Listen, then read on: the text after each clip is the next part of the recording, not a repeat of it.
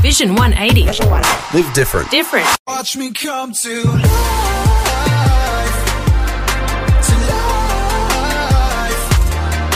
Lights on, reset.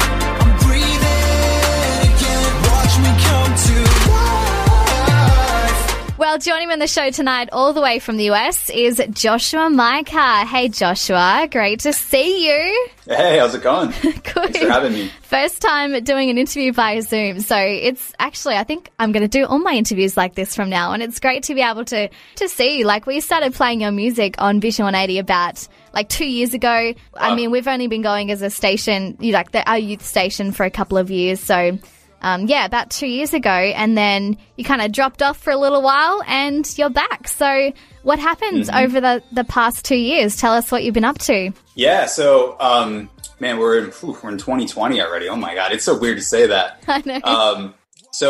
First of all, thank you so much for playing the songs. I think it's so cool. I've never been to Australia before, but to think that there's people out there that are supportive and everything is it's so cool. I never thought that would be possible. So thank you. Yeah.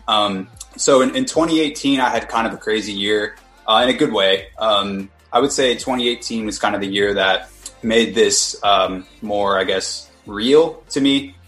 Basically, I moved to Los Angeles and I didn't really want to be an artist. I was just writing for other people and mainly working on it's called like TV and sync work, where you write music and you make tracks and songs specifically for like scenes in TV shows and trailers and that kind of stuff. Oh, wow. And the idea of that, the idea of that was really, really cool to me. And I had an opportunity with a company out there. So I moved there and I did that for about a year. And I just realized it just wasn't for me. I kind of had this moment where I just felt like I said, like, it just wasn't it. And I was like, all right, God, like, why am I here? Like, I feel like you brought me here. And I remember I was in my apartment, in my crappy Hollywood apartment that I had two of my friends who moved there with me. And we were like barely making rent. We were just surviving every month, just survival mode. I remember just like laying on my back on my apartment floor. And I had heard a song. It's called Tremble by Mosaic. And I was at their church like the week before and they played that song and I was just like so moved by that song and just laying there and I was like, all right, God, like, what do I do? And I just felt so clearly like in my soul. I didn't hear like an audible voice, like none of that. I just had this feeling in my heart that was just like, I want you to make music again, but I want you to make it for me. And that's all that I felt. And I was like excited, but also like scared and kind of nervous. Like, how am I going to do this? Whatever. And so like I called my brother. I have two older brothers that I'm really close with. I called my brother and I was like, hey, like this just happened. What do you think? And he was like, yeah, dude, we've been telling you to do that for the past like 5 or 6 years. You're like totally unsurprised. Make music and be an artist and like do it for God. And so it was just cool to kind of have like some, I guess, confirmation. Who says you gotta be like everyone else? Who says?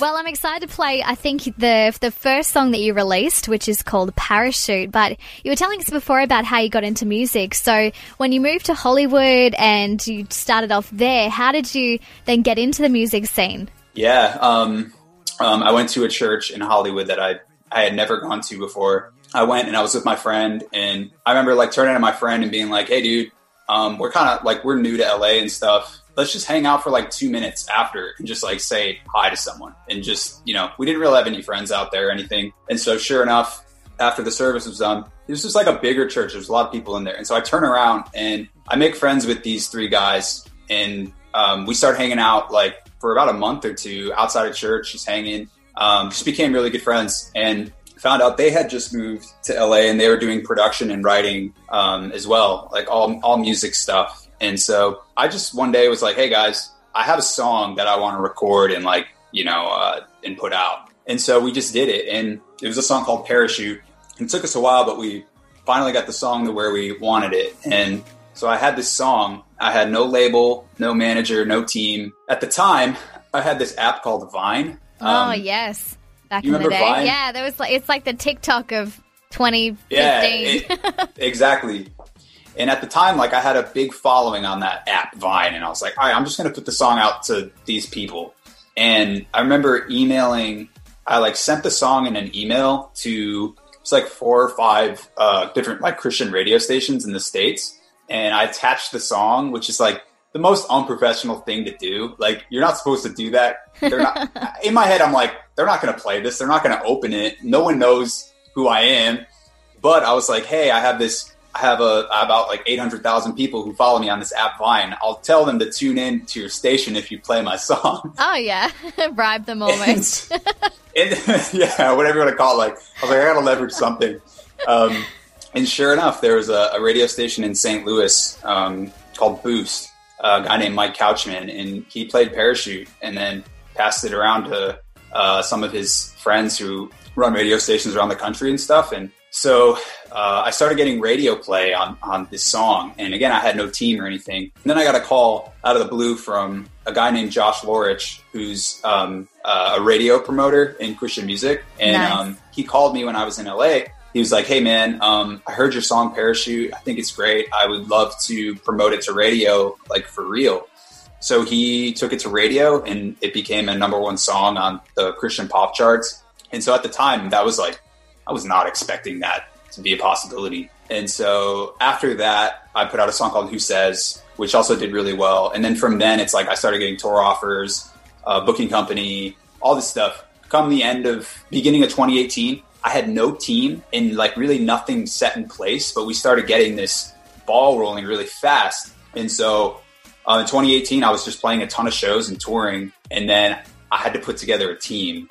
So I was like, you know what, I'm going to take some time, find me a manager. I didn't even have a manager, which, you know, I was playing shows with these people that have been doing this for such a long time. And they're like, who's your manager? And I'm like, me. And they're like, what, dude? They're like, you need a manager. You need a label. Like, what? You got to get this stuff. I just took their advice, but I didn't want to rush anything. So I kind of took my time, took a little bit of time off to find those relationships. And now we're up and running again. So. Lights on, reset, I'm breathing again. Watch me come to life. The single you released the start of this year, I was like, what? Joshua Marcus back? And I think everyone else probably had the same reaction. It's like, what, like, wow, what happened to him? Like, where did he go? And now he's back with the new single. So tell us about the new one. It's called Moving Through Me. What's the story behind it? Yeah, that came out in January. Yeah. I wrote that. So January feels like 3 years ago. I know. I wrote most of Moving Through Me on a plane, which is kind of funny. When I'm flying, I always have my laptop out, and I'll bring sometimes I'll bring like a little keyboard with me that like fits in my lap. And so I made the demo for Moving Through Me and wrote a lot of it on the plane. Oh, wow. And it was just one of those songs that, like, when I showed my team and my guys, they were like, this is sweet. Like, go and finish this. So the song to me was basically, I just wanted to write a song that talked about how a lot of times we kind of just doubt ourselves and we forget that, like, the Spirit of God is within us, which is like, it's kind of almost like a superpower. Like, we can pray and like God does crazy stuff.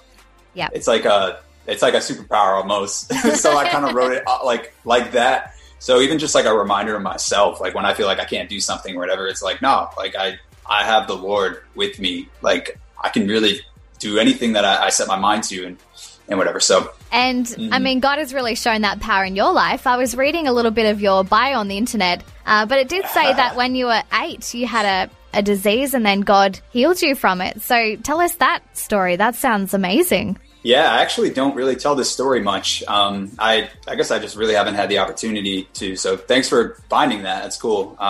It's a pretty crazy story. Yeah. So I was 8 years old. I remember waking up for school one day. I like got out of bed and there were like black and blue spots like all over my body and like even in my lips and stuff. Wow. They almost looked like bruises, like chicken pox, kind of like out of the blue, random. And so like we went to the hospital and everything and we found out it was this like rare blood disease. And I read some stat afterwards that it's like 1 in 5 million children get it or something. Wow. So they didn't really know how to treat it. And so here I was in the hospital, and they put me in a cancer ward, like with cancer patients and cancer children, because they didn't have anything dedicated to this disease. And, thankfully, my parents are believers, and our home church was like praying for me and all that stuff. And I even, obviously, I'm alive now. It was a miracle, a complete miracle. Even the doctor said that it was a miracle. Yeah. And I think for a doctor to, like a man of science, to say that was like, whoa. So I just really believe like that God healed me through that. And, when you have something like that happen to you, it'll really kind of change the course of your life. Mm-hmm. So yeah, I guess that's my testimony. It's a free fall, you're my parachute.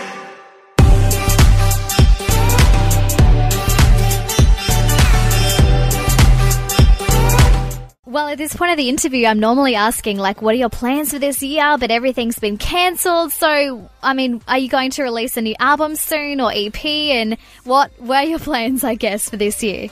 Yeah. So, basically for the rest of the year, I'll be putting out a song every month. So I have like a new song coming out next month as well.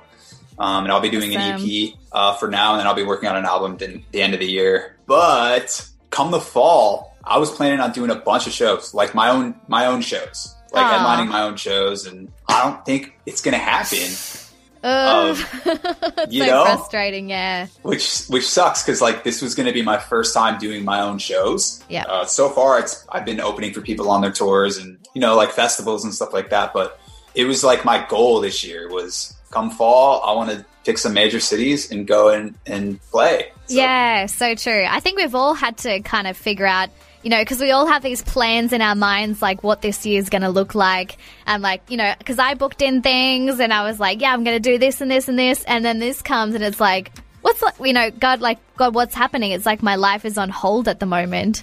And so for me, I've been trying to figure out, what is God doing in this season? He doesn't put himself on hold. He keeps going. What have you learnt in this whole season that everyone's going through at the moment? Well, what you just said, yeah, I think the biggest thing that I'm learning during this time is about myself. I don't know if you've done like the Enneagram tests or anything like that. One of my Christian friends made me do it. She's like, I bet you're a 4 or what. I don't even know what they are, but I'm like, okay, cool. Yeah. So I'm the type that's like, it's a 3. So it's very like career driven and all that kind of stuff. And I was just realizing like I was trying during this whole quarantine time, I've just been trying so hard to stay busy for the sake of staying busy, just to like work. And I feel like I've kind of just hit like a reset button recently in my mind and just realized like God doesn't need me to do all that extra stuff because it's not even necessarily productive. It's just me trying to be extra productive. And it's funny because like the second I kind of backed off and was like realizing like God can work without me, like behind the scenes and like set things up because that's how he works. Then like stuff started happening, which is super weird. But I don't know. I'm just realizing like we just got to learn how to do what you got to do and then do stuff that like fills your soul. Like do stuff that like makes you happy because that's just as important as like working, Yeah. So I don't know. It's been cool. Anyway, it's been great to chat with you and, see you in... Yeah, I won't look like a caveman when I meet you one day in person. You remind me of the guy of Arrow. Have you seen Arrow on TV? Oh, because of my hood? I know. You've got a hood on and you have the beard going on, so you look like the guy of Arrow. And maybe this will be the new look. Maybe I'll ride this look, like the Robin Hood look, for like a year. That'll be my new look for the new music. I think, that sounds good. Well, it's so great to chat with you and all the best for this year. I hope it all works itself out and look forward to hearing new music. So thanks for joining me, Joshua. Thanks for taking time to listen to this audio on demand from Vision Christian Media. To find out more about us, go to vision.org.au.